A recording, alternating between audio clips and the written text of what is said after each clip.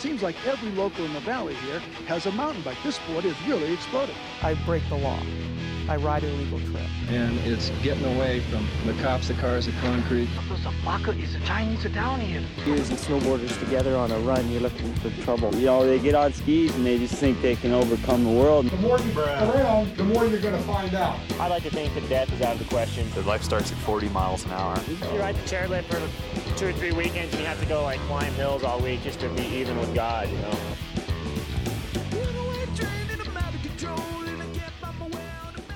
Welcome to Mind the Track with Powbot and Trail Whisperer, ramblings from the skin track in winter, single track in summer, celebrating the core lords, and fostering the culture of mountain life in the Sierra Nevada and Great Basin. Today is August 31st, 2023, and you're listening to episode number 19. And by the way, thanks for listening. Help spread the word, will you? If you like what you're hearing, please do us a favor and leave Mind the Track a rating and review, and subscribe on Apple and Spotify. Got feedback or core lord we should chat with? Drop us a line at mindthetrackpodcast@gmail.com, at mindthetrack on Instagram, and mindthetrack.com, our website. Of course, always beside me is the Professore de Papao, the director of the Powder Intelligence Agency, and a new nickname, Mr. Dr. Pow, Murder Pow, MRDRPOW, his new vanity plate, Powbot. Murder Pow. Murder Pow, MRDR Pow. What's good? Oh, your license plates is what's good. Well, I got to wait for it. Well, the state of Nevada also has to clear it. Because they ask for a explanation of your plate. Oh, okay. And since I did put Murder Pow on it. Did you just say you're Mr. Dr. Pow? I did. I said I'm a doctor and I love powder skiing. And hopefully they'll give it to me. Hopefully the DMV clears you, dude, because that's like, yeah. Tom just, should we talk about your car real quick? Sure. Okay. I'm totally good with talking about my midlife crisis car. So Tom, last winter, one less Sprinter van. He got smashed into, his Audi got smashed, and thought he was going to be able to just put it back on the road, but then insurance totaled it, so he had to buy a new car. I was good with the salvage title. I want to drive that thing into the ground. I tend to keep onto my cars. Yeah, just me keep too. them and drive them forever. So what did you get? So I got a little Crosstrek. I got a Subi. Nice, dude. It's just a little zip around, get there fast, slay it, come home. And it's all black. It's black on black on black. It's murdered out. It's murdered out. So Murder Pow, dude, is like the perfect vanity plate. People are going to think, though, it says Mr. Dr. Pow, though. So that's even better. Yeah. I'm Mr. Dr. Pow. Yeah, well, I have a backup. I have a backup plate if the state of Nevada won't give it to me. We won't reveal that one yet. Yeah, that's. Since that's already in the system, I figure we can talk about it. But that's the great thing about getting a vanity plate in Nevada is that you can get basically whatever you want because there's no one that lives here. That's right, yeah. California, you can't get anything. Yeah, Murder Pow's probably taken. Yeah, probably. There's probably a Mr. Dr. Pow out there already. Oh, man. So, yeah, what's cracking? What's good? It's 19 episodes in. 19 episodes in. It seems to be that was the amount of episodes that our little podcast device was good with recording. Man, yeah. We've had a case of the full moon fever.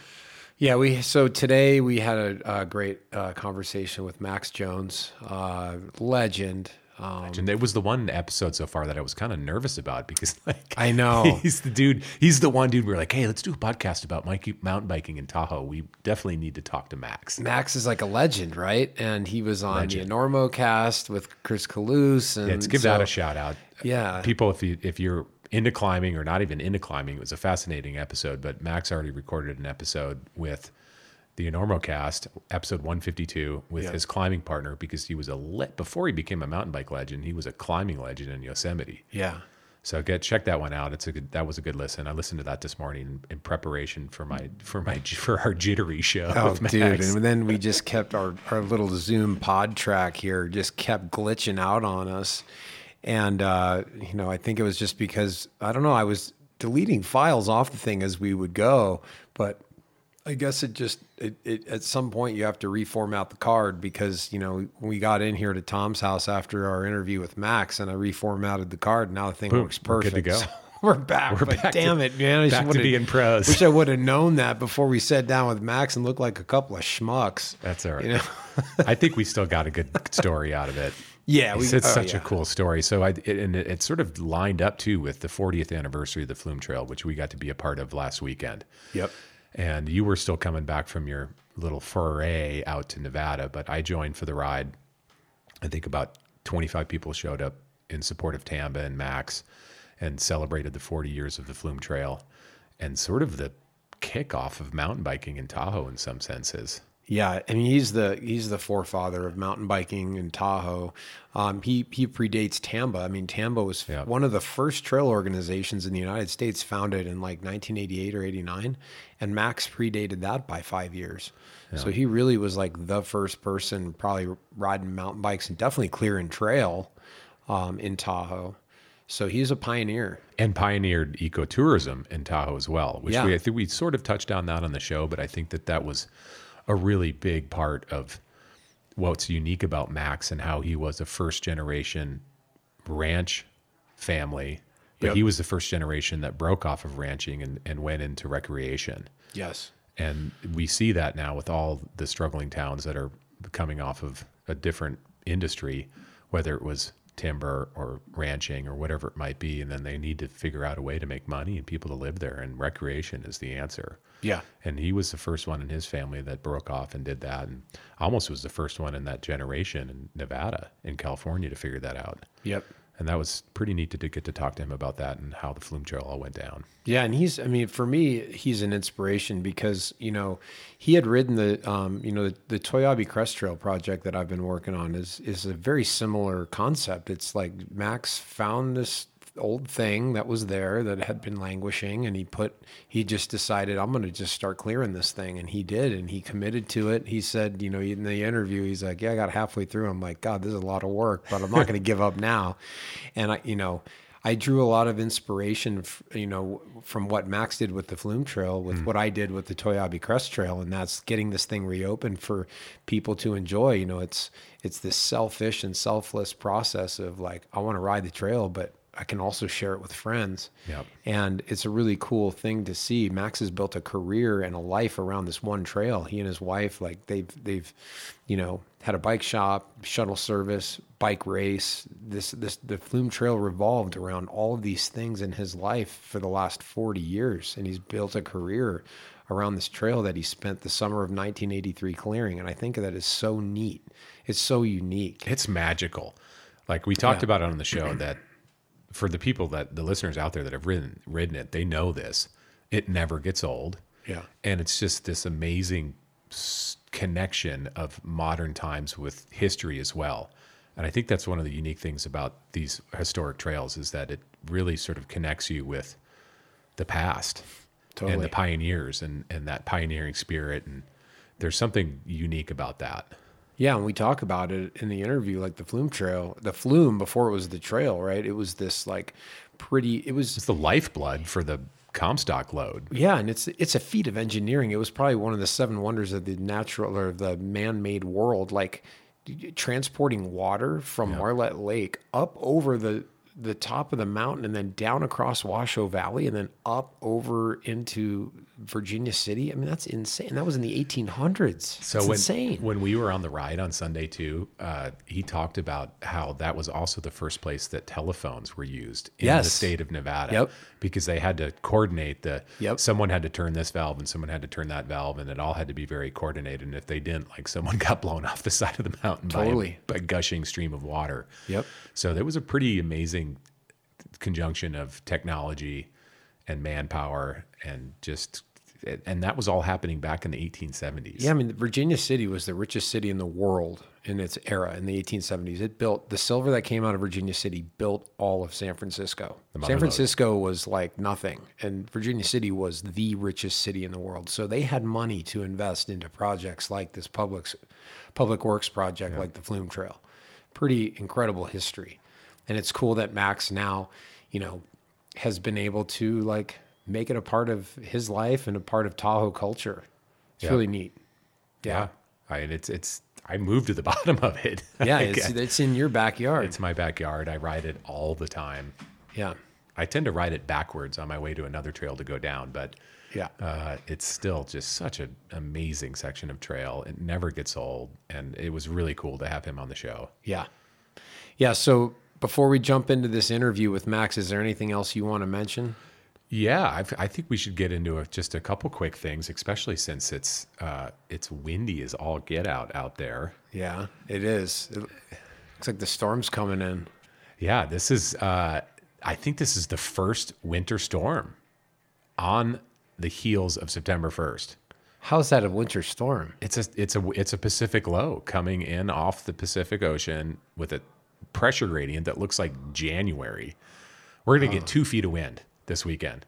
Oh, wow. You know 2 what? feet of wind? 2 feet of wind. How do you measure that? You measure it by all the people that are going to come running out of Burning Man. Yeah, dude, they're going to get like flooded out or just winded out. It's going to be Windy Man. Oh, dude. Yeah, it's like winter all over. Yeah, It's so only I mean, so Tahoe in the summertime, I don't really look at the weather forecast unless there's rain, and then I'm sort of picking apart the eyeballs of the Doppler radar and figuring out when I want to ride my bike with good dirt. Yeah.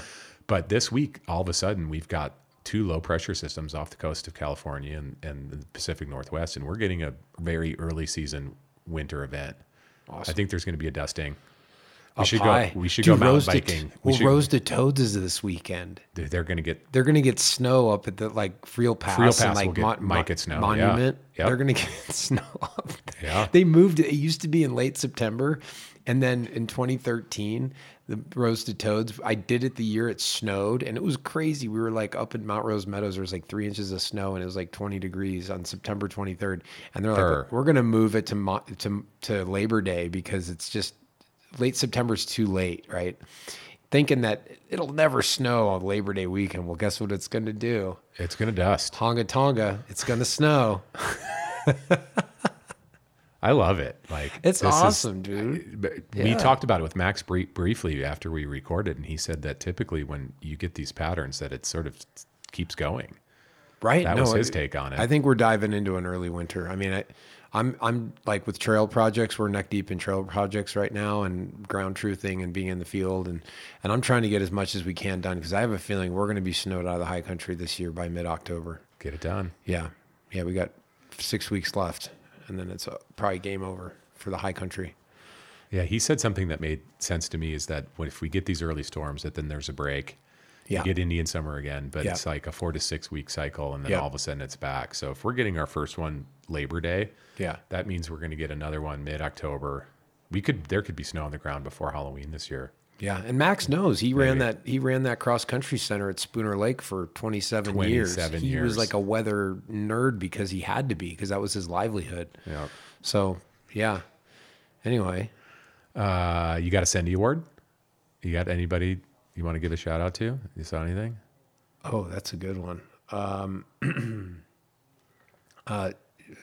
It's going to be like at the restaurant. You order first. Do you come back to me? Do you already have one? I kind of have a heartstringer one for me. Okay. Because today is the 11-year anniversary of my mom passing. Uh-huh. And my mom was rad.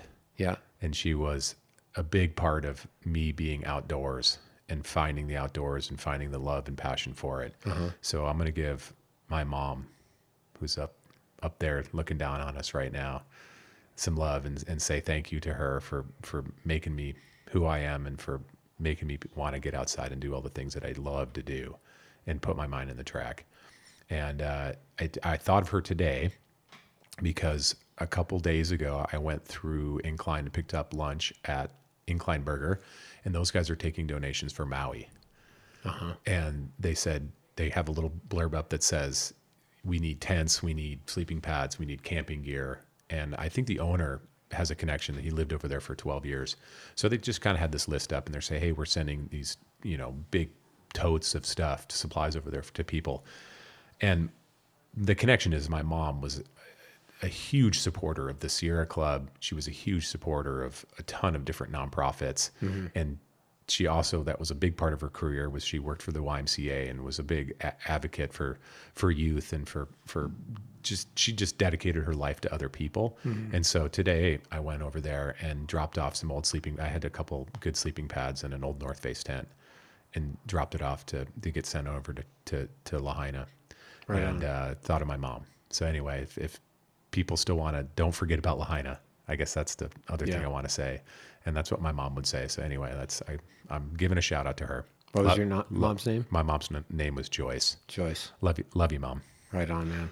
That's a good one. I can't top that. So I know you stick can't. with So that. we're gonna stick. I know. I'm sorry to drop that one on you, but No, it's great, dude. I think it's beautiful. yeah, just it's good to open up about these things, and she is with me a lot out there. I'll just say that. I see her a lot and feel her spirit. So Awesome. And I felt her spirit today when I did that good deed. So I had that one to shout out, and I don't know. You have anything else? No. Okay. I think we should just segue into our interview with Max and learn a little bit about the history of the Flume and the history of Max Jones, mountain bike Hall of Famer, True Cord Lord. True Cord Lord. Like, he was one of the first mountain bike professionals. In the interview, he talks about how, I think maybe we didn't record that, but he was like, Is that the part that we lost? it might have been one of the parts he lost. He's like, if it weren't for a guy named John Tomac or Ned Overend, I would have been a multiple-time national champion. So he was up in the mix with those guys back in the day. He was the real deal. And it still is the real deal. I mean, he's just, a badass all the way around. And I'll say be patient with our technical difficulties a little bit. I'm going to doctor it up the best I can. Maybe you might not even know. Pow it up. Mr. Dr. Pow it up. Yeah, it was bound to happen. But I still think we had a great chat with him, and it was great to hear from him and sort of hear the origin story of the Flume Trail. I loved it. Yeah, so without further ado, here's our interview with Max Jones. Enjoy. We're here with Max Jones. We're here at the Tunnel Creek Cafe once again. Yet again. I think, Max, you used to own this cafe, right? Was this something that you and your wife ran also in addition to the bike shop? Yeah, my wife ran it and we owned it. We started it, back in, I think it was 2012, right when we moved everything down here from Spooner. Just kind of, since we weren't doing the ski area anymore up there, we wanted something to do in the winter. Cool. And now Chad and Evan, is that right? Yeah, your friends. Evan Roa, who we had on the show. Yep. A few episodes ago. Yep. So they're running the cafe now. Yeah, doing an awesome job. I mean, they're taking it places we couldn't. So, really psyched that those guys are running it right now. It's really good. And you're probably happy to not be having to run a restaurant anymore. Yeah, pretty much. It's definitely freed up a little bit of time. I feel you there, Max, because I just sold my restaurant, and it's like when you sell it, when you buy and sell a boat. Yeah. It's like the happiest day of your life when you get a boat, and then again, it's the happiest day of your life when you sell it. Yeah, I mean, you kind of go, wow, it's our deal, but you're right. It's nice to not have this on top of the bike shop. It's allowing you to focus on the bike world a little bit more, eh? Oh, exactly. Yeah. And like I said, my wife ran the cafe, and I was just the fix-it man. Mm-hmm. So stuff would break, and we used to laugh about it, where it's a whole lot warmer in the cafe fixing some plumbing here than it was in the bottom of a snowcat, up at Marlette Lake or something. Yep. So it was actually quite comfortable, but still, it's nice to have the time. Yeah. Well, we're really excited to have you here and get a chance to talk a little bit of history on a number of fronts. And, last weekend, I didn't get to ride because I was running late, but I showed up for the celebration, which is the important part, I think. But we got to ride with you on the Flume Trail, 40th anniversary of the Flume Trail. It was super cool to have that invite and that opportunity to celebrate a little. For sure. And Tom, you got some footage from the ride, right? Yeah, I was running ahead and took a bunch of pictures and got some footage with the drone. Nice. And did a little documentation of the day. I mean, that was a historical day. 40 years of Flume Trail is a big bookmark. Yeah. For that trail and for a lot of people in Tahoe. Yeah. I haven't been riding the trail as long as Max, but I think my first Flume ride was in high school up here in 1991. Oh, wow. All right. And I think it's 32 years for me. And that trail has just impacted so many people's lives. So it was really cool to be a part of that celebration and get to ride along with Max and sort of have him point out, all the unique things about that trail and also the unique things that are getting done and that's going to happen in the future with it. Because there's some new sections of trail that are going to be unveiled at some point soon, I think. Yeah. Oh, that's exciting. Which is exciting. Yeah. We'll get into that, but let's get back to some of the historical stuff. Yeah, I think before we talk about the Flume, what I'd really like to dive into with you, Max, is just your history. You're kind of a fifth generation Nevadan, is that right? Fourth generation Nevadan. Yep. So you come from a pretty long lineage of your family. It sounds like kind of were some of the first pioneers in the state in the 1800s. Yeah, my mom's side of the family, they're ranchers, and they, I think it was my grandfather's grandfather that came over from Germany, actually from Minden, Germany, and he was part of the founding crew, I guess, of Minden, Nevada. So my mom grew up on a ranch out in Carson Valley, and I was born and raised in Reno. And at the time, when my parents were going to school at UNR, I think they were just finishing up there when I was born. And then stayed in Reno and grew up there. So kind of the first generation out of ranching, even though I don't know that it was ever in the cards, just kind of being the son of a daughter in a German ranching family. I guess I could have been a hired hand, but not so running you have the to be place. do you have to be the son of the father to be like kind of in the inner circle of the ranching family, or? Well, the son of the I guess the son of the son, to be the son of the son. Yeah. The son of the father. It's the same, it's the same thing, Kurt. Yeah. Right, yeah. I'm bad with that kind of stuff. Yeah, I don't... Like cousins, brothers, uncle. When people say your mother's brother's cousin's uncle's nephew, I'm just like, what are you? I don't even know. Yeah, exactly. Is that kind of why then, Max, that you didn't go down the road of ranching and embracing the family business?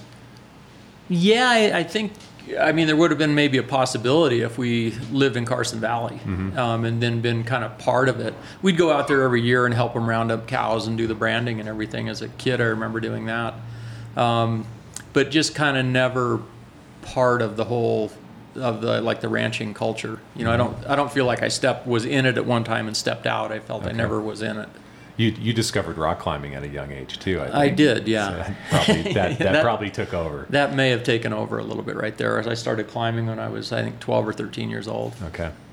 So you're living in Reno, and you started climbing up on Donner Summit? Is that right? That was, the first. It was with the scout troop that had a random person that kind of did some climbing, and we did some top roping and thought this was kind of cool, and then went on a scouting trip in New Mexico.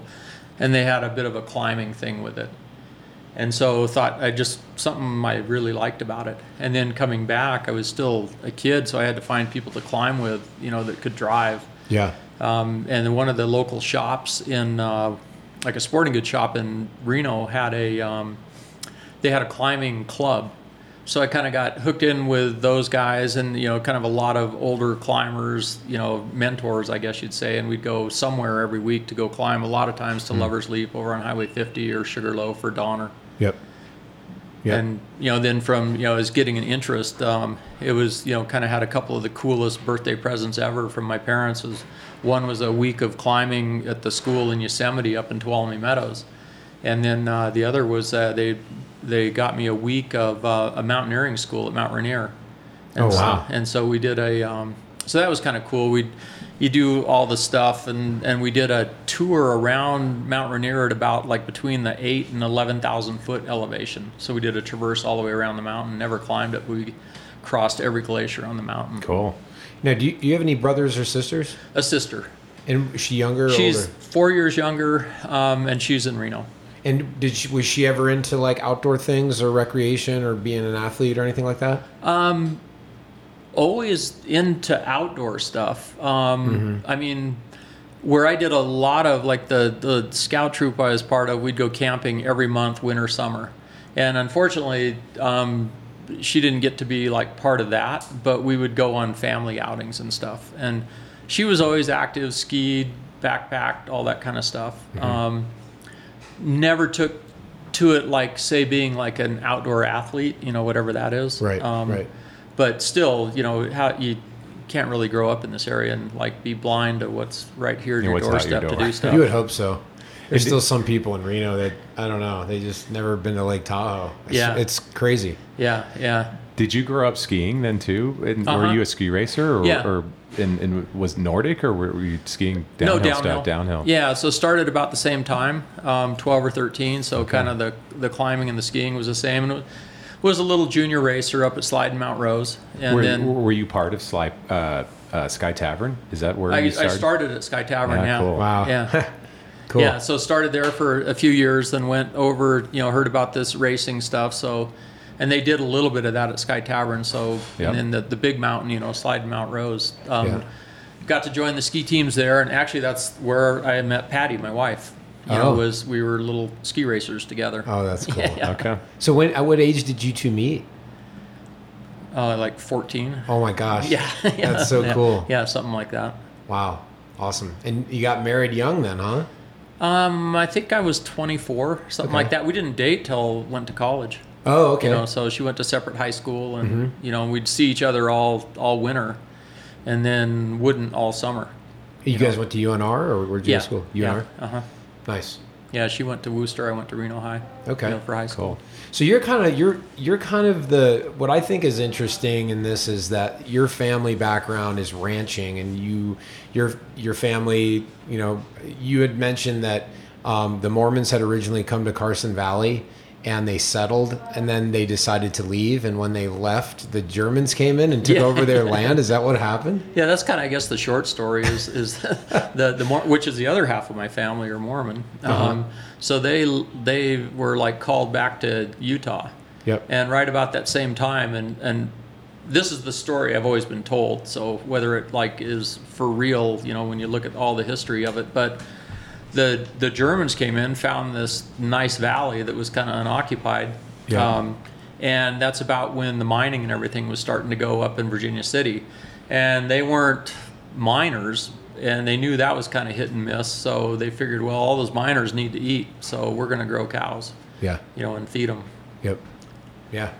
So you're kind of the break in the lineage of ranching, sort of, it seems. Like you guys, you and your sister, especially you, kind of the first wave of like a recreation or like outdoor, like, because were any of your other like cousins or anyone else doing what you were doing, or were they just pretty much into the ranching lifestyle? On my mom's side of the family, she had an older sister, and my cousins they moved kind of out of the area and weren't involved.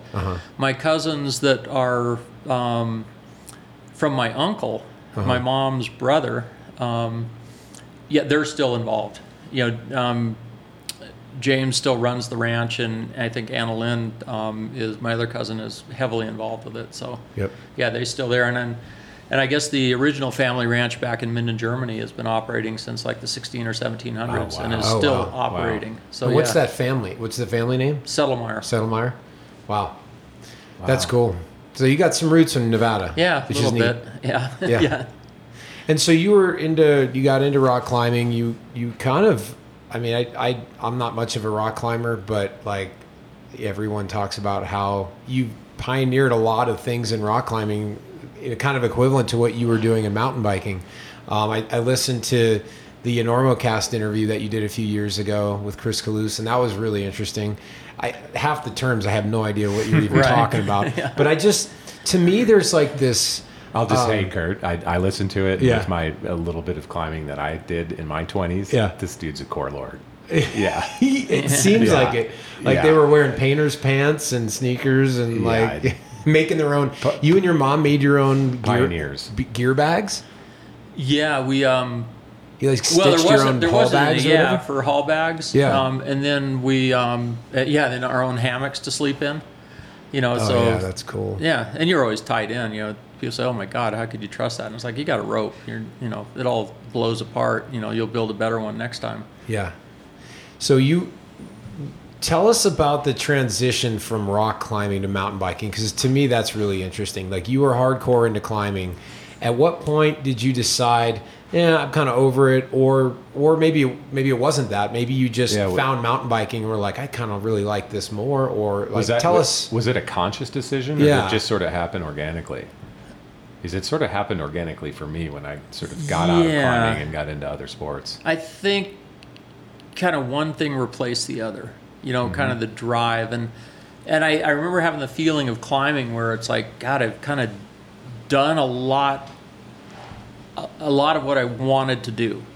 And we tried to free El Cap, and we kind of felt, back in the day, it wasn't okay to like hang on the side of a cliff and try. It was like you should get better for a year and then come back and give it a go. Yeah. And I kind of remember having the feeling like I don't have that year that mentally that I can put in it again. Yeah. And my climbing partner from then, Mark, he and I like to this day, we've like, why didn't we go back? I mean, we probably could have done something, or done, there's a lot of things we probably should have made more of a name for yourselves. And we didn't. And at that time in the career, a lot of climbers start going like abroad, to the Alps, to the big mountains, and to Patagonia. And Yosemite is like the testing ground, or to Patagonia. And I didn't really care. I think it might have come from that earlier trip around Mount Rainier that like I didn't really like the mountaineering stuff. Like, too many big things can fall on you. Mm-hmm. And so it kind of wasn't an option. And then right at that time, I was actually kind of had transitioned from downhill skiing to cross-country skiing, was getting into biathlon, and I got to go to the Olympic trials for the Sarajevo Games. Mm-hmm. And didn't make it, but for cross country skiing, Nordic, for biathlon, for Nordic, yeah. And at that time, the first mountain bike came on the scene, and that I had no idea what they were. I went into a little shop that's no longer in Reno called Stuart Hunt, and one of the owners there, I saw this mountain bike and said, "Wow, that's cool." And I had been road racing at the time too, kind of regionally in Northern California, and he said, "Well, take it," and I said, "Well, I can't afford it." And he goes, pay me when you can.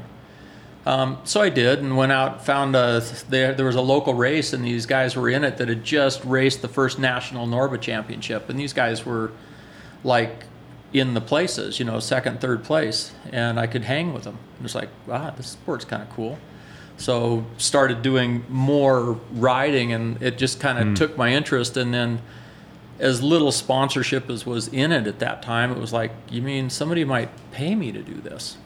What kind of bike was that bike that you got? It was a Trek, actually. Okay. And then I think I bought a Cannondale somewhere in there that was lighter aluminum. What year was this? 80. I think the first nationals were 83, so it was probably the fall of 83. Okay. And then the next, fall of 83, because 84 were the Sarajevo Games, and I remember taking that bike to West Yellowstone. Okay. To ride on like the packed snow or do something, because I just liked having the bike. Yeah. Original fat bike. Yeah, with I think 2.1 tires, fatter than a road bike. So like things were changing in there, and then kind of was getting pretty fit. I was actually aerobically pretty fit from cross country skiing. Yeah. And then the next summer did okay. A lot of the local races, went to Crested Butte, did really well in a stage race there with like some good road national team kind of guys. Or Andy Hampson was there and rode well. And then Richie asked me to be on his team. So it was like kind of out of the blue, and I didn't realize at the time, but I would ride with these two guys, these NorCal riders. And I didn't realize really how good in the NorCal scene was, but it was, me, little mountain biker, I could hang with them on the climbs. Mm-hmm. So then I guess, and one of them was the team manager, Dave McLaughlin from, who introduced me to Richie, and then all of a sudden I had a Richie bike. And Richie was your first sponsor then? Yeah. Interesting. Cool. Wow. And what was the first Norba National or the first National, was that out at like Whiskey Town, like out by Reading? No, it was in Santa Barbara. Oh, in Santa Barbara. Yeah, and it was like some big epic race, and I didn't do that one, and it rained, and it was just like this horrendous carry your bike through the mud forever kind of thing. And Steve Tilford won it, actually. Oh, yeah. And then I did the next one, which was in Colorado at Lake Eldora. Okay. And I remember that one was in half a foot of snow. It snowed like the night before. So you're living, at this time, you're living in Carson? In Reno. You're living in Reno, and you're racing. Or, well, wait a minute, 82, 83. We got married in 82, so I was living here in Incline. Oh, you're in Incline. Yeah, okay. yeah. And you were getting into mountain bike racing. At what point did you come across the Flume Trail? Like, how did you stumble on this thing? What map was it that you found? Yeah. So it was right then, with these bikes, the new bikes, and going exploring, and I was training by going up Tunnel Creek, and it was just up and back, and it's like there's got to be something different. Yeah. And on USGS maps, and if you like the old style that you'd buy the real map and buy the quadrant. Yeah, exactly. Yep. Well, it was on that map where it was marked. There was a thin blue line that said Flume, and it was like, man, I don't know what that is, but flumes are flat and they carry water. So if there was any kind of like roadbed with it, this on a map would be like a really awesome loop to ride. I could, instead of up and back, I could do something. Yeah. So that's when I started looking for it. It was right then. And then, the other day, just pointing out, like at the start of both sides of the trail were really thick in bushes. It had grown over. Yeah, and it was really hard to kind of find where it started. So once I did that and got to carry the bike across it, because it was all, 70, 100 trees or something were across it, and then the landslide areas were all landslide areas, and then there was a metal pipe across it. So the first day hiking across it was anything it was but hiking. a mountain bike trip. I read somewhere. Yeah. I think I read somewhere that it Wow. took you 5 hours Something like to that. do the Yeah. first traverse of it, and that section is only It's 4 miles long. 4.5 miles. Yeah, it was a slog, but it was it's exploring. You had your brand new Had to be Ritchie. the Yeah, one. And and- did you do it solo that first time? Yeah. That's so cool.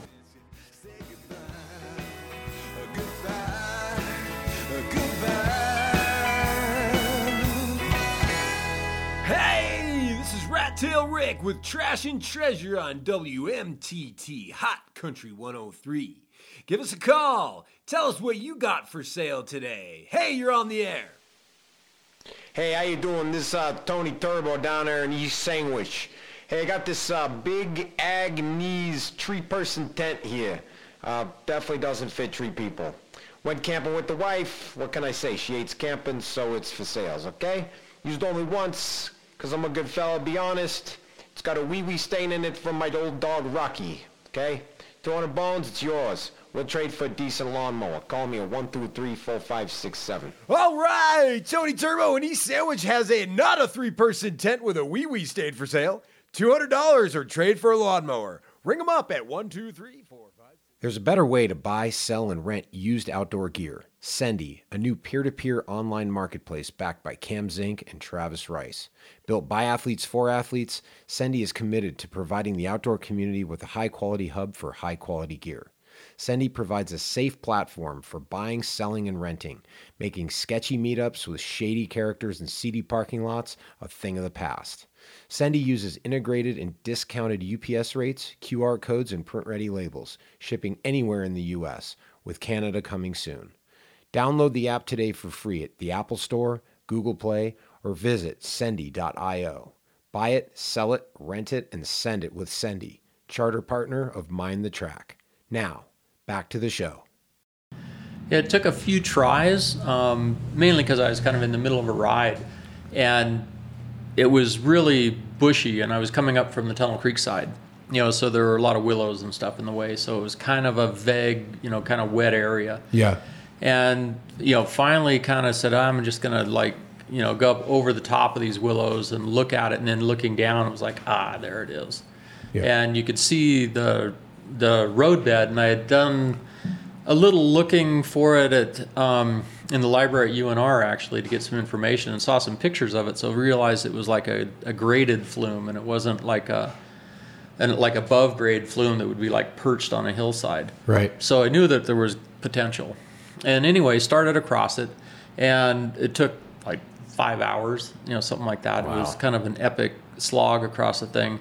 The main difficulty was the aluminum pipe that went back and forth across it. Mm-hmm. And wasn't quite sure what that was for, because I figured in the Comstock days that like they didn't have aluminum pipe to put across something like this.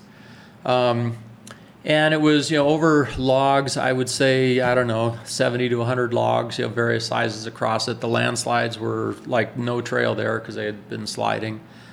You couldn't ride much more than like 20 feet at a time because that pipe went back and forth, and it was so slippery you couldn't get across it. So there were really no remnants of the old wood box flume. All the wood stuff was gone. Yeah, and as I came to find out, like later, there was a crew, the pipe came from a crew in 63, a business that wanted to revive the water going across it because it had been out of service, I think, since the 20s. And they wanted, they were trying to get water they were building a rocket fuel plant or something in Dayton, and they needed the water, and like the city wasn't going to give them any water. Yeah, just kind of this bizarre thing. They were going to move the water over the mountain from the Tahoe side out to Dayton, kind of like they did during the Virginia City days. Exactly. Wow. And so what that company had done, which is kind of why we get to ride the Flume these days, is they essentially bulldozed off everything that could have been considered an artifact, like off the edge. Huh. And you look down the hill a ways, and you do see tons of wood.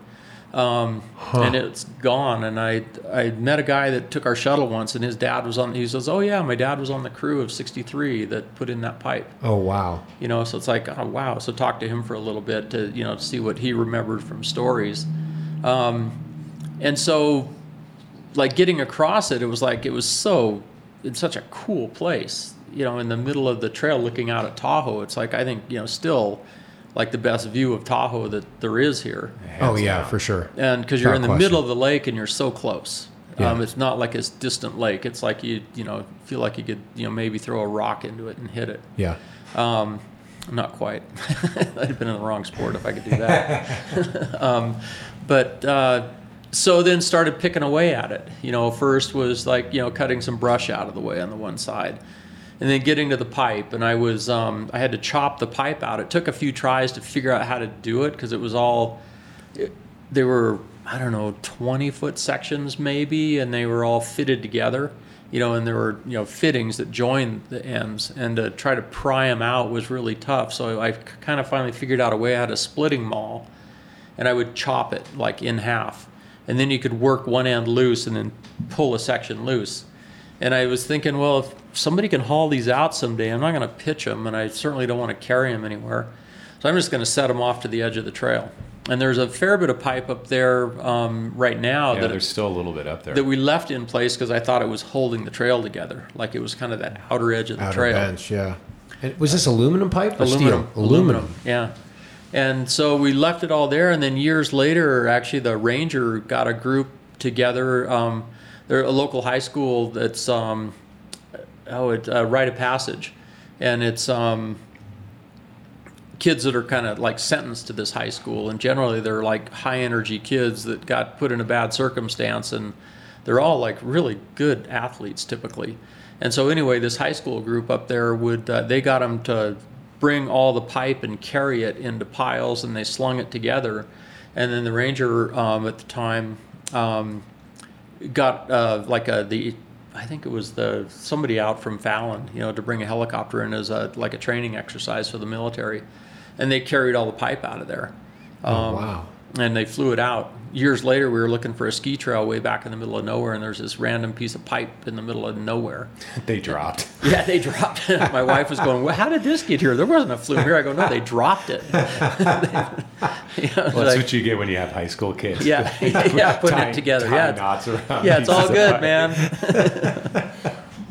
Yeah. Wow. So because of that, then you really didn't find too many artifacts then along that section of trail because they had pushed all and like you said, that's why the state park gave you permission to then go ahead and do the work that you did. Yeah. Wow. Yeah, because at first they were, the ranger really kind of didn't want to know what I was doing up there, but come to find out later, he was checking, and he wouldn't have let me like destroy, like perfect sections of flume, right, or anything, right.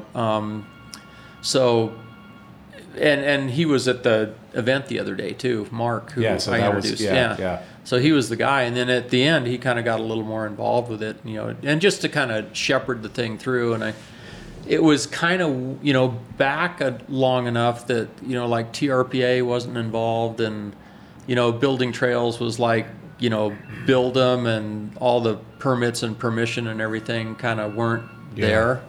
And we got a lot of beeping going on. Somebody tell them that the place is closed. Yeah. We are recording in a cafe. And so he kind of realized that it was maybe one of those things at the time that it was a little vague of, resurrecting things like that, because the trail was there. I mean, I didn't build the trail, I just resurrected it and made it a historical route. Yeah, and that sometimes historical routes, like the default at the time was, oh no, you can't touch it. Right. But he kind of realized from being up there that this is like kind of a significant deal, that, I've got energy, some kid here's got some energy, let's let him see what he does. And I mean, part of that whole process that year was like halfway through going, oh my God, this is more work than 10 times more than I thought it would be. But I was like halfway done, and I couldn't quit, because then you admit you kind of wasted your time, but I had too much time invested in it to I got to finish this thing. If you swim halfway across the ocean, you don't turn around. Right. Yeah, exactly. So you got it done in a summer. Mm-hmm. That summer of '83, you end to end, and then you just started riding it. Yeah. And thought, I was racing. I was like, this would be a cool race. And how long did you ride it for by yourself until you finally took someone up there? It's like a Jeff Clark moment where he surfed Mavericks by himself forever. And did you keep it? I should let somebody know. Did you keep it to yourself for a while? Not intentionally, but there weren't really any mountain bikers around. Okay. Because it was so new. Yeah. And I would typically ride it a few times, a week, and I would see my tracks from the last ride. So cool. And that was it. And parts of it were really sandy, and I'd go up, in subsequent years and rake the sand off. And then so I'd know that those were my tracks, because, I just raked the thing. Mm-hmm. Right. And then we started doing some races on it, and then the magazine showed up to take some pictures of it, and then boom. Yeah, way before Same any thing, social just like media. Mavericks, they took a photo of it, and now everybody knew. Yeah. What kind of put it on the map? Was it probably the races is what. I mean, it would have eventually done what it did, but racing and any kind of media like that accelerates it. Yeah. So the Great Flume race you had promoted for 12 years? Yeah, something like that. 12 years. And that's really, and then the first couple summers of that trail, you were bringing your friends on it.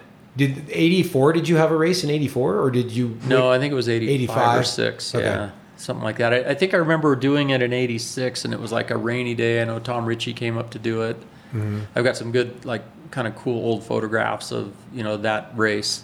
And it rained the whole time, and that was the first time where wow, rain and a lot of bike traffic made a better trail because it made it down. Yeah, it made it tight for the longest it was. And were all the racers' minds, all the pros that came, were they just blown away by that section of trail? Yeah. They wanted to go ride it again so they could actually look at the scenery. Yeah. And instead of racing it and kind of catching a glimpse of Tahoe off to the left, going, this is pretty amazing. I mean, it has to be one of the most scenic trails in the world, right? I would, yeah. I mean, of all the places I, got to go when I was racing in Europe and everything, and I haven't come across anything that compares, that across, with clear blue skies we get here, you get to ride above some of the big lakes in Europe, but you've got the humidity haze all the time. Yeah. And this is, it's so cool. Yeah, I'd say it's got to be one of the best. If you like lakes and steep hillsides, it's got it all. Well, looking down at Sand Harbor, it's like looking at the Caribbean. I mean, it's unbelievable. Yeah, it's the watercolors there are really neat. It's unreal. White sand beach and this emerald, blue, green, clear. It never gets old. It never gets old looking at that view. I'll say that Herland Peak is just special. It's neat. There's something about that zone that really is powerful. Yeah. And I don't want to go too far into like a mystical tangent, but there is a ley line that runs through Tahoe out to Pyramid Lake, if you believe in that stuff. Yeah. And I think that it runs right through Hurlin Peak because there's something powerful about that zone up there. Whether you're up there in the summer on a bike, or I ski it a lot. Yeah. And I've just had some of the most amazing moments up on that mountain. I've been up a few times in the winter. We used to give a photographer a ride up there, a guy named Larry Prosser that was here years ago. Yeah. And we had access to the backcountry with groomed trails that were pretty close. We went to like the Laxalt Junction, and then you would tour over. Tour over, yeah. And all the photos, the non-disclosed location photos on the East Shore were generally up there. Yep. We're. So with that said, like, what's the most spiritual moment that you've ever had up there in that zone? I mean, you worked skiing up there for years when you ran the ski resort. You've been biking there forever. Like, is there any moments that just really have sat with you, or? I don't know. I mean, I've done it so many times, but I guess kind of the noteworthy thing is every time it's cool. Yeah, that's it. So it's almost like not one thing stands out, but every time it's like, whoa. And I've shown a lot of people their first view of Tahoe, like that would visit, bike racers and stuff from that trail. Like we would say, hey, have you ever seen Tahoe? No. Okay. Let's go right. We're going over Spooner. Yep. We're going to Spooner Lake. We're getting on our bikes. We're going up, and you see Tahoe for the first time from that first corner of the Flume. Man. Yeah, that's a good first view. Pretty cool. So I'm not sure if it was before or after our glitch, but I had mentioned that my first time on the Flume was in high school in '91, and I really didn't get into mountain biking for a while after that. But every time I came back to Tahoe, I would rent a bike and I would go do the Flume Trail because it was just something that was so neat and powerful, and just it was that thing that I had to do every time I came back here and visited family. And then now I moved back here, it's just in my repertoire of riding on a regular basis. Yeah, it's your backyard. It's my backyard now. But I'll say I love to share it too with people. Like if I ever had the first 5 years when I was living in Truckee or so, like if I had someone visit from out of town, that was the bucket list. I'd show them Tahoe by the Flume Trail. Yeah. That was how I would expose them to it, for sure. Be like, oh, let's go ride the Flume. Did you have a friendship or a kind of an understanding with the state park ranger when you were clearing this trail? Because it wasn't like exactly legal what you were doing, right? Or was it legal, or? How was the green light? Well, how I was would the say light green? I would say it was not illegal. Yeah. And like I said, to build things like that, it was kind of changing at the time, where it was just like, well, these trails have always been here, and the rim trail hadn't started yet. Yeah. To get like kind of. Like the Forest Service reaction to that here was, well, these people want to dig on federal land. We got to have some kind of process for that to make sure it's okay. And then little things get put in place. State park, you get to sidestep a lot of that. Yeah. And like I say, at first I was like, oh, wow, the ranger's just like not paying attention to me. And that's what I believed at the time. But he knew, because I had talked to him and worked with him a little bit from the cross-country ski area, because he was the guy that we permitted the cross-country ski area through. And we started that up there, and that was a couple years later, in '86. But I had run a cross-country ski area here in town on one of the golf courses. And that's where I met him, and he came over and wanted advice up at Spooner of where to put some ski trails. And so that's when I kind of got to know him, and then before we moved up there in '86 to do the ski area. And so I think at first I just started doing it, and then he kind of asked what I was doing, and then we were talking, and like I say, years later, he was fully up there, because he knew all the archaeology stuff and wanted to make sure that, it was his park that he was in charge of, and he didn't want to get, in trouble for anything. And like I say, that crew in '63 that bulldozed all the artifacts off, kind of had them to thank for being able to clear it for bikes. Because you wouldn't have been able to No, he would have stopped me for sure. Yeah. I mean, he wasn't going to let me because there were still like wooden structures on the trail bed. Not before when I did they bulldozed it. Yeah, before they did. Oh yeah, it. yeah. Like they, quit running water down it and walked away. They didn't pull anything off, from the Comstock days. So everything was still there.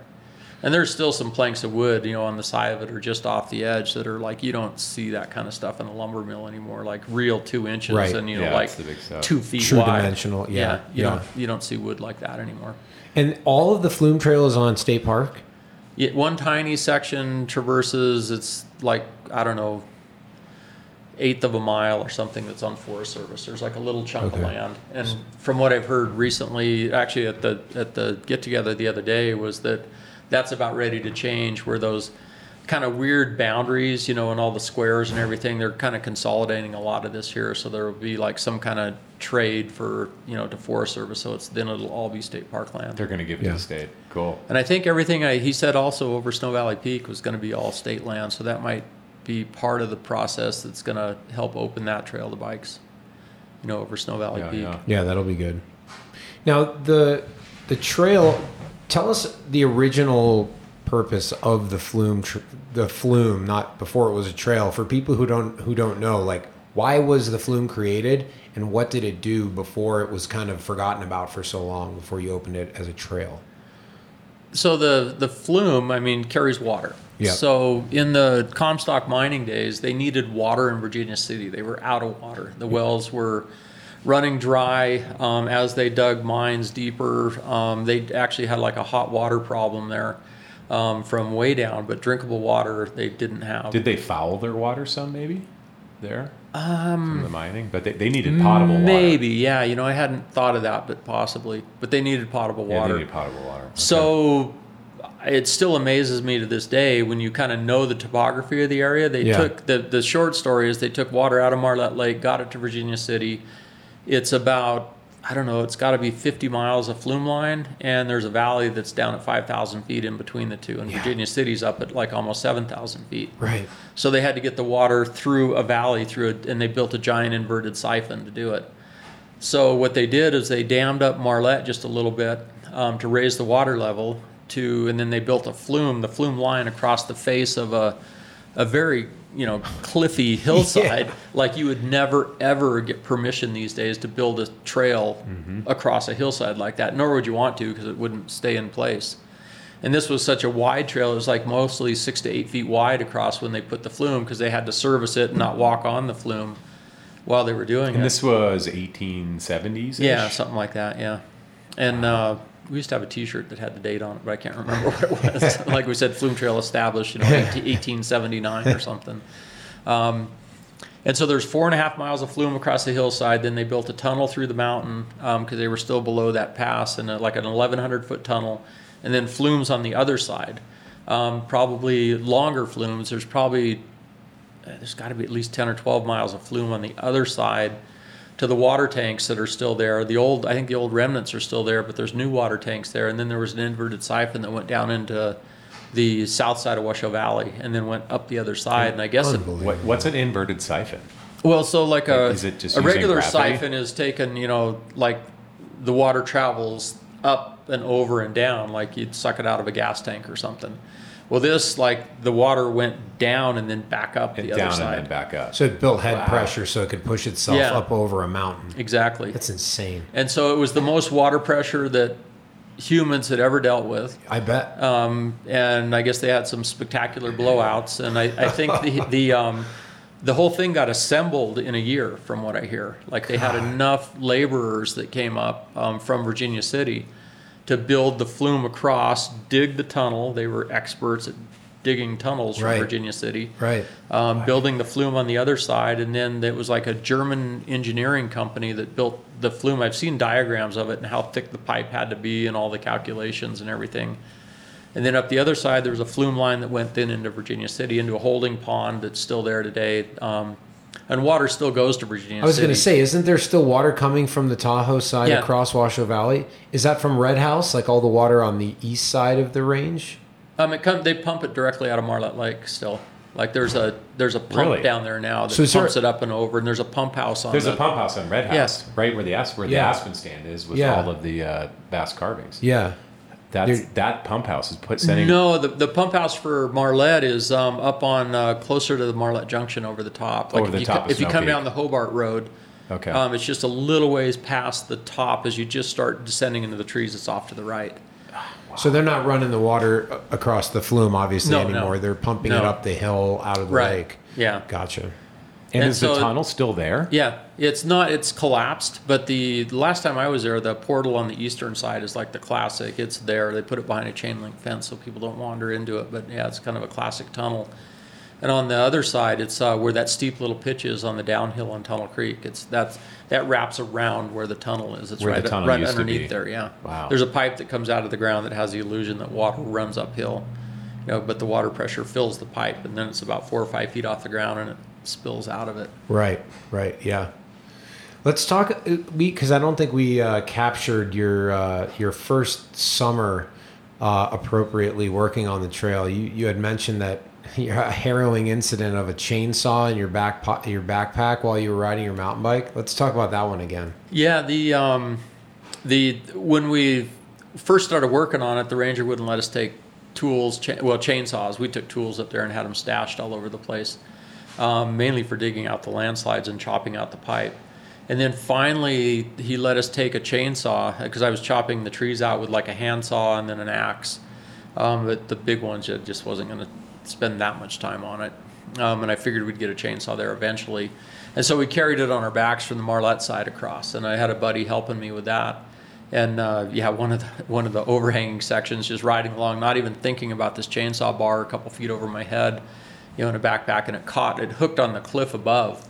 And like sent me into a wheelie, and then I just remember like looking at Sand Harbor and going, "Here I come," and drop it in. Yeah, bailed out. Got away from the bike and managed to stop myself. Not too far down, but it was on. It's all steep hillside, so it was a little exciting. And then in the process, the gas can was sitting on the dogs of the chainsaw and punctured it. Just like an old style can opener, and then I had just gas all over my back and in the backpack for the rest of the day. But as I remember right, we were heading out at that time, so we'd kind of finished working for the day. But yeah, it was. And the other thing that really sticks in my mind of working on the Flume was just working on the landslides, and with a shovel. And I had like a BLM firefighting shuttle, one of the little pointy ones, and it was like. I don't know if you had to shovel, like 200 times to actually see where you shoveled because it would just keep filling up. in. Yeah, that like DG just keeps filling over in. and over and over, and just and then the whole time I just remember you're looking at Tahoe, and so pretty much every time I finished was right down to the bottom to Hidden Beach, go over to the beach, jump in the lake. Was the end of every workday. That's a good way to end the workday. Yeah. Did you ever have a situation where like a rock came loose and started falling down the mountain, and you had to worry that like it might hit Highway 28? I mean, is it that steep and that abrupt that it could potentially go all the way to the highway? We always thought that the right rock could, or the joke was it would go right through the ranger's house down there. Yeah, he's right at the bottom. He's right at the bottom, and like the bowling alley when. The main landslide used to be rideable, and in '86 we had a February storm, a really big storm here that like up high snowed 30 or 40 feet in like 10 days, and but it rained a lot up there, so the landslide slid, and all of a sudden it's like it's not rideable, and there's one big rock that's like size of a king size bed and 3 times as thick, that we thought, well, if we just like loosen this one a little bit, it'll slide down, it'll make a good edge of the trail, but it's kind of on like a edge where it was going to go, and I remember getting a rock bar on it, and we got it to move about 6 inches down, but my wife was there kind of spotting for us, and she said stop, because the whole hillside above it was moving with it. So it's like, yeah, we don't want to put something into the highway because that would certainly stop work on the trail.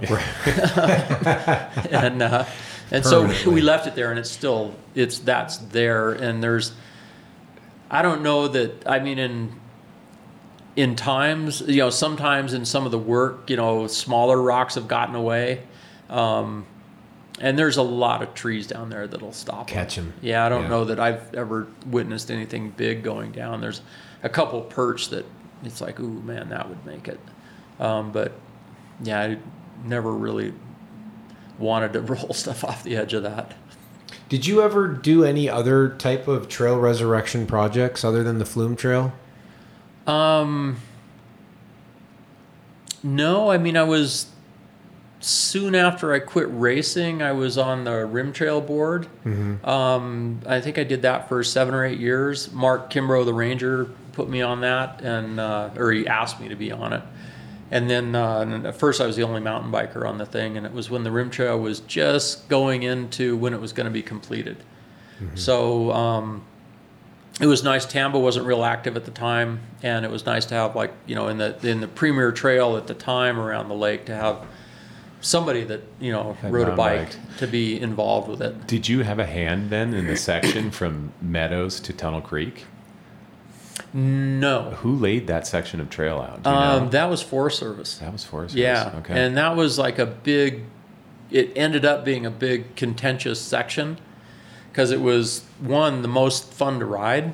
It's really a great because trail. it was the least amount of climbing out of the get-go. So it was, and then the Forest Service would put a post in the ground with a sign that said no bikes. And then it wouldn't take, you know, more than a week, and that sign would be like 100 feet down the hill. And then on the Rim Trail, you know, committee, which we worked with, I was on the trails, and I ended up being the trails chairman for the Rim Trail. And at the time, it was getting contentious where the Forest Service people in charge at the time didn't want bikes on it. The mountain bikers obviously wanted it because it was such a cool section.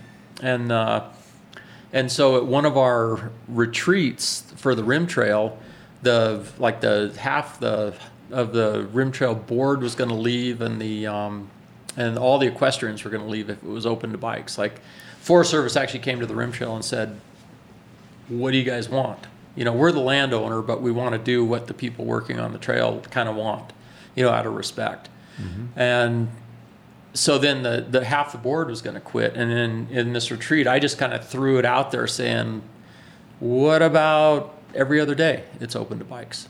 That was your suggestion. That was your suggestion. Yeah. Wow. And I'd been to, I didn't come up with the idea. I was doing a clinic in Salt Lake, and there was a section of trails on the north side of Salt Lake, like right above the city, that was odd day, even day.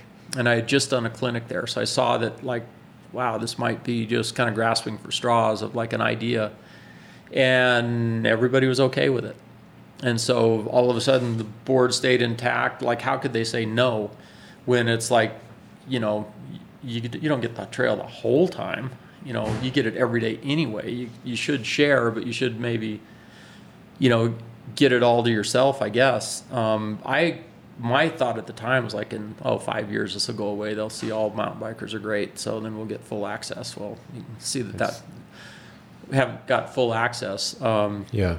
Hey, they still have the extra day of the month. Right. Yeah. They still get it's today. like today. Today and tomorrow. The double odd day. Yeah. It's the double odd day. Oh, that's right. Shoot. I gripe about that one. Oh man, the double odd. I ride it a lot. So.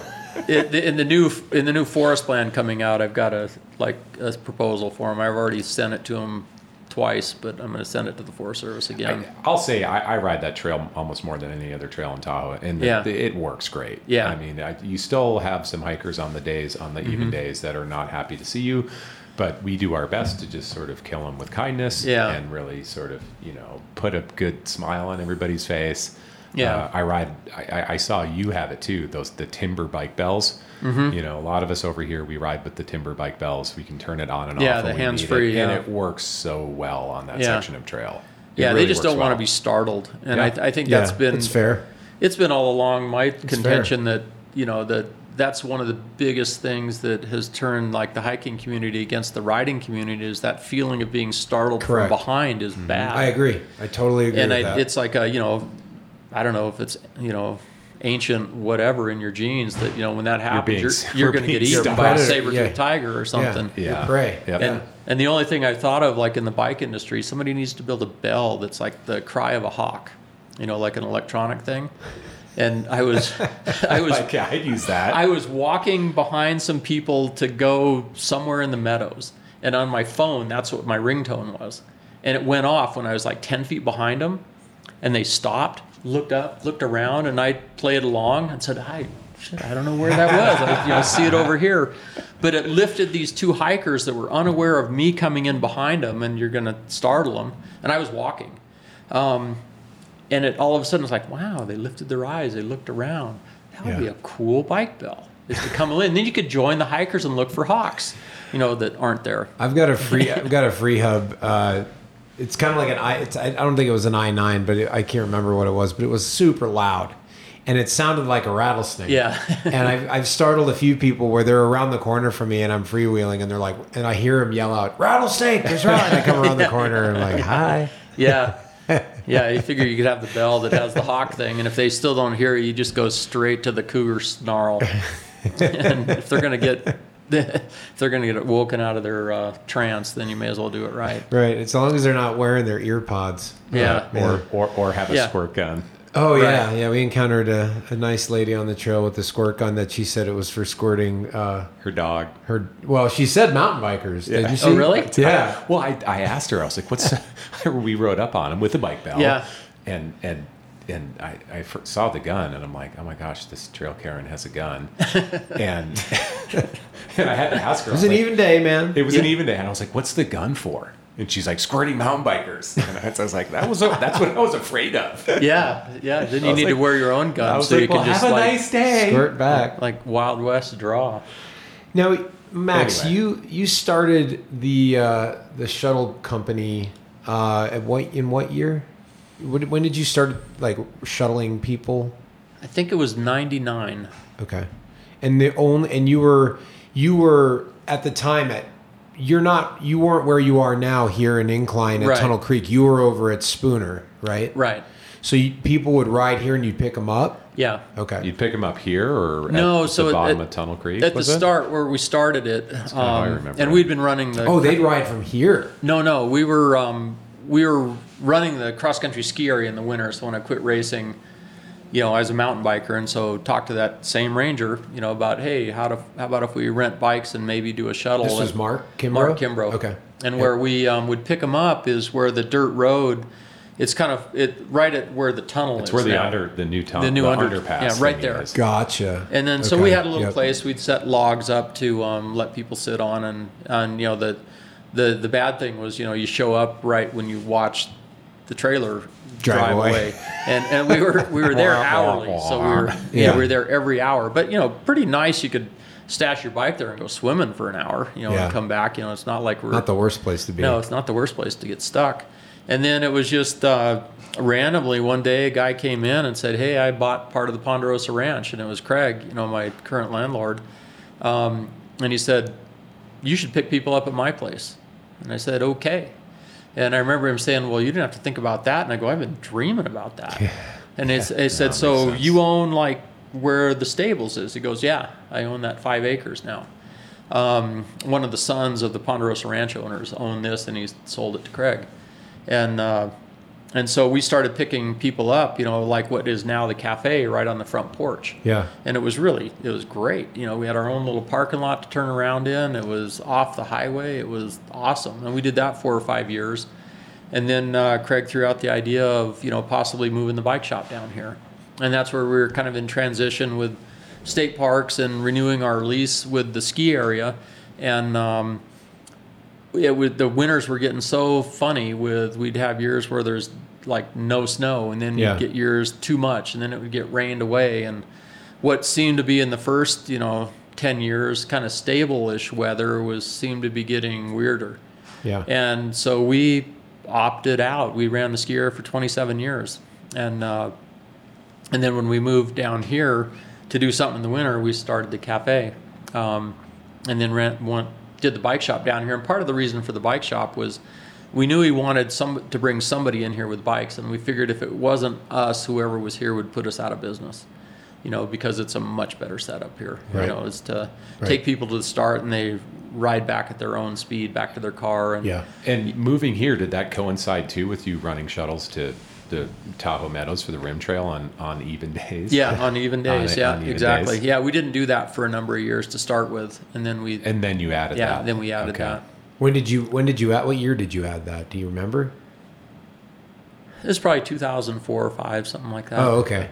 So it was not far after it was constructed that you started doing it. Not that far, yeah. So that kind of. And I think we didn't at first because now that I think about it, I don't think it was constructed yet because that's about right when I was on the board from like.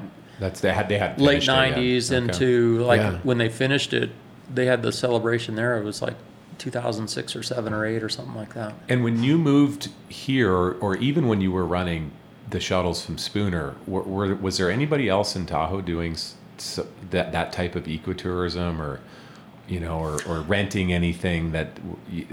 Because what you've created here is a very unique form of ecotourism that's been extremely sustainable for Tahoe and for the visitors. No, because I don't know that there's any other trails with facilities that that would draw the people that this does to make it go. Yeah. And how many people a year do this? Do you know? On the Flume, like total people using the Flume, I've heard everything from like 30 or 40,000 people cross it a year. Wow. I haven't heard recently, if that's gone up or down, or my feeling is it's kind of stable. Mm-hmm. And in like shuttles, we shuttle, I don't know, 5,000 or 6,000 people probably. A year? Yeah. Do you know what, like in perspective, Kurt, how many people did Downeyville do when you were there? When I was working there at our peak, I think we were like 8,000. 8,000 in each season. Okay. Yeah, so similar. Yeah. I know I read one report where if we combined both of them, we were right about even with Downeyville. Yeah. Other than this shuttle's like half the length and not nearly the epic drive Downeyville is. Yeah. We were about the same as when you combine the Tahoe Rim Trail. When you do both, when you do the Rim Trail and the Flumes. We had a ranger, Forest Service guy asked me once, like, how could I be okay with myself for having 30 or 40,000 people a year do the Rim Trail, on my shuttles. And I look at him and said, you should do the math on that because that doesn't quite work out because it's every other day. You only get 90 days. So we're given and a year like this 3,000 people a day on that? Yeah, I don't think so. You're off a couple decimal points. Yeah, and a year like this too, we didn't start riding it until the end of mid to end of July. Right. For the Rim Trail, it was July. It was July this year. Yeah, it was post 4th of July. Yeah, because we went to that Cap to Tahoe opening like July 7th or 8th, and there was still a huge snowfield at the top. Right. Yeah. And so, since you mentioned that, Kurt, are you going to potentially run a shuttle for Cap to Tahoe next year? Possibly. You talked about it? That would be all time. Yeah. We've got to redo our permit for Nevada transportation, and we're thinking of doing that from something like, the idea would be, and what the total thing, kind of the result of it all is to do shuttles and everything is to keep maybe a few cars off the road. And then on the Flume in particular, to get riders going one way instead of out and back. Right. It's like in the trail building community here, I wish, and more it's getting that way, but people need to think of loops, and not only loops, but like suggested directions of travel on a lot of the loops. So you see fewer people out there, especially close to trailheads, and get people going one way, because then you don't see near as many people. Right, and that's kind of been a dream for a while, is to have the end of the Flume ride end up on single track, all the way down. And it's difficult terrain. I've been hiking it with the folks at Tamba, which those guys are awesome. We wouldn't have near the amount of riding in this basin that we do now without those guys. And the Great Basin Institute that's providing a lot of the labor, and they're building big chunks of the trail as well.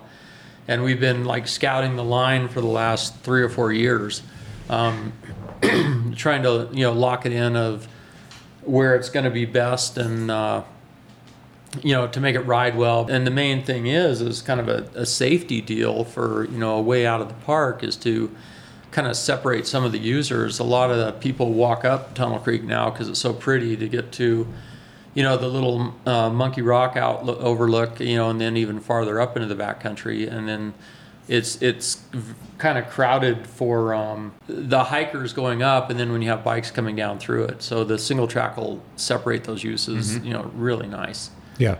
And how will that interact with the Cap to Tahoe trail? That one, I mean, is if you're, heading that way in the morning from incline, before too much traffic's coming at you, you'd ride up it into the park and then gain, be a lot better than riding up Tunnel Creek Road. Right. Right. And then you gain the Tahoe Rim Trail over there and then kind of join in that. The full Capitol to Tahoe, the way I've ridden it so far is from Tahoe Meadows on the Rim Trail, and that opening like 15 miles of single track is like really nice. Mm-hmm. And then you hit the Cap to Tahoe Trail. Yeah. And then it's like, Hey, Dakota. I think Dakota might have to go to the bathroom. She might. Here, I'll let her out. We can take it. Yeah. Yeah, just take her out back there. And You got it. Dakota's been so good, Max's dog. She's so quiet. But, that's okay, Dakota. You're good. when you got to go, you got to go. Yeah, I think you're right. And so, the way to ride the Cap to Tahoe is from Tahoe Meadows, and you get 15 miles of single track, some of the best around on the Rim Trail, and then you head on the next 15 miles down to Carson. And the times I've done it, it brings it in at around 31 miles of single track. After this week, there will be no double track in it, and there's 6,000 feet of descending, with a couple thousand feet of climbing. Wow. And just an incredible trail. Yeah. We had a great time riding the Cap to Tahoe Trail, and I think having a shuttle from Mount Rose Meadows into finishing in Carson would just be amazing. We've got to modify some stuff to do the one from Carson, and we've got all the shuttle operators. You've got the insurance in place, you've got the van sitting there. Yeah. And to add something that cool to save people from even getting in their car to do that, from down in Carson City would be kind of awesome. Yeah. Yeah. And how many miles is that new trail that's being bypassing the Tunnel Creek Jeep Road? I think it's about 3.5. Okay. And kind of the cool thing about that too is on the other side of the park, there's kind of two things in the wings of, for the future as far as planning trails in the park. And I guess I get to be part of this discussion come fall, is adding another trail that will avoid the North Canyon Road on the other side. Mm-hmm. If not, having the hiking trail now available to bikes. Yeah. Well, what inspires me is you've been able to carve a career and a life out of a trail. And I think that's pretty cool. Like the effort that you put in 40 years ago to resurrect a trail, you and your wife have been able to build kind of a life around it, it seems. Yeah, pretty much. I mean, it's kind of amazing because that wasn't the intention. The start of the trail and to build it and start was totally selfish. As I just wanted a loop to ride. Yeah. And no thought of shuttles, any kind of business. Let it sit. Probably should have started it earlier, but I was bike racing. Yeah. And then afterwards, I need something to do. And wow, look at all these people riding up the road. We got to change that. Yeah. And then my landlord Craig's idea of that a trail like that needs to have beer at the end of it, so there should be a cafe, and good things come from simple ideas, I think. And doing okay on that front. Well, trails I always like to say are selfish and selfless. A lot of the trail work that I do is for the same reason, because I want to ride it. I want to go ride it. But the bonus is you get to share it with your friends, and then your friends share it with their friends. And before you know it, you've got this iconic trail that is known around the world, and you've been able to create a business and a career and a life around it. And that's just amazing. It is. Yeah. I guess have to pinch myself every once in a while that, I never really think of it that way, but yeah, it is. It's worked out pretty cool. Yeah. Yeah, that's great. Well, Tom is out with the dog, and I'm looking at the time here, and we're coming to a close, but I wanted to ask you, like we always ask our guests, mind the track. It's the name of the podcast. When you hear the phrase mind the track, what comes to mind? What do you think of? Help build it, help maintain it, ride on it nicely. It's just take care of the trail. Take care of the trails that we all get to use and enjoy. Yeah. Awesome. Well, Max, we really appreciate your patience through our technical difficulties, and Dakota too. Yeah. It seems like Dakota's it's time to go for a walk. Yeah. We're done here. Yeah. So we really appreciate your time, Max. Thank you for your dedication. Congratulations on 40 years of the Flume Trail. It's monumental. Incredible achievement. we're all indebted to you. You're kind of like the grandfather or the father of mountain biking in Tahoe. It predates a lot of other things that happened here. You had the vision early on, and we're all benefiting from it. So thank you. All right. Yeah. Thank you guys so much. Thanks, Max. All right, Max. And there you have it. Our interview with Max Jones, editing and audio glitches and snafus aside. It was an amazing dog pee break. Yeah, poor Dakota needed to. She was actually the person in the organism in the room that blew the whistle. Like, enough, we're done. I gotta go home. I'm hungry. I gotta go to the bathroom. We're done. We should have put her in charge of the recording device. Yeah, I know. Yeah, she would have rescheduled. She would have said, well, we're going to do this a different day, but we got her done. So anyway, big thanks to Max Jones and Chad and Evan at Tunnel Creek Cafe for having us in again. And to Tamba for having us along on the ride on Sunday. Yeah, and Craig Olson and Tamba and it was a really cool event, and to be in the presence of, some core lords and some big donors and some people who are making things happen in Lake Tahoe and for trails and for access. It was cool to be included in that. Episode 19 with Max Jones, the history of the Flume Trail. Hope you enjoyed it. And until next time, get out there, get deep, and put your mind in the track.